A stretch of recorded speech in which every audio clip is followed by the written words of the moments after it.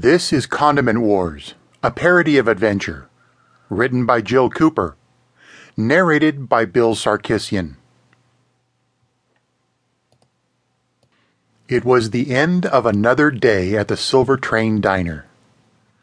The remaining waitress surveyed the diner with a critical eye. Every surface was buffed until it gleamed. Better stay that way this time. The front door jingled as she left. With the waitstaff gone, the diner returned to a still darkness. A forgotten mop leaned against the peeling red walls. The cloth strands slipped on the black and white tiles, and the wooden handle rocketed toward the floor. With a rattle, it sent a cascading vibration through the dining room.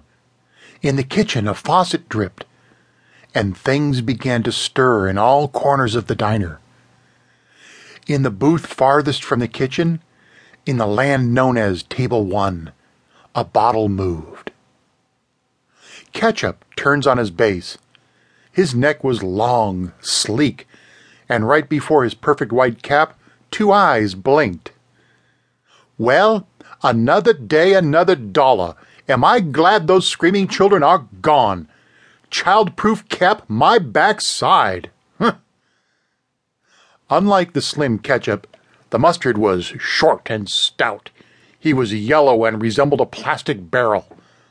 On his top was a twist cap, and on either side bushy eyebrows. He regarded his old friend and comrade with studious intent. "At least we know what to expect from kids.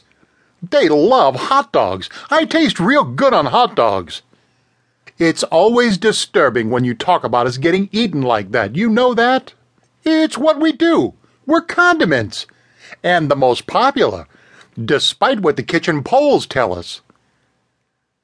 Ketchup nodded his long neck forward in agreement.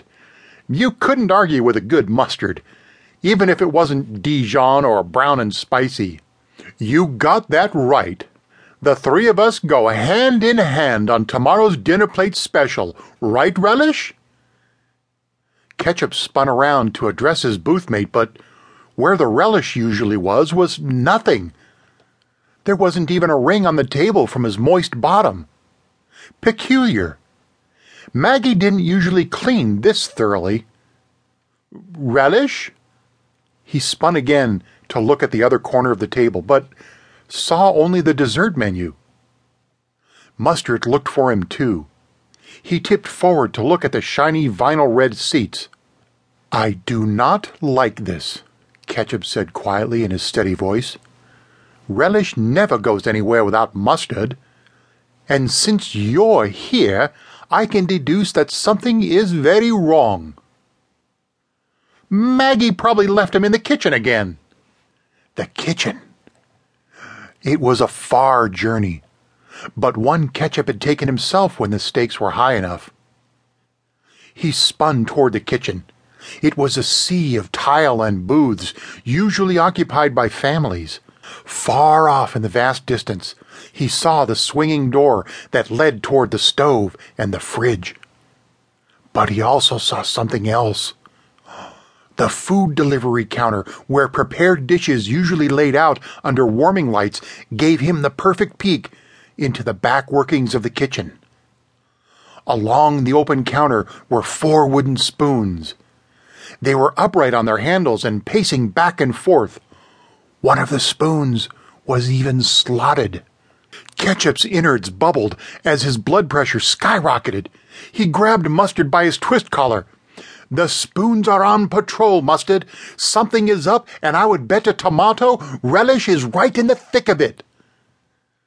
"I have seen that look on your lid before, Ketchup. I'm guessing there is no talking you out of this. What's your first move?" "Our first move, my old friend, is to get off this booth and onto that one." Ketchup gestured his long neck toward the next booth. "We must find out if Salt saw anything while we were asleep."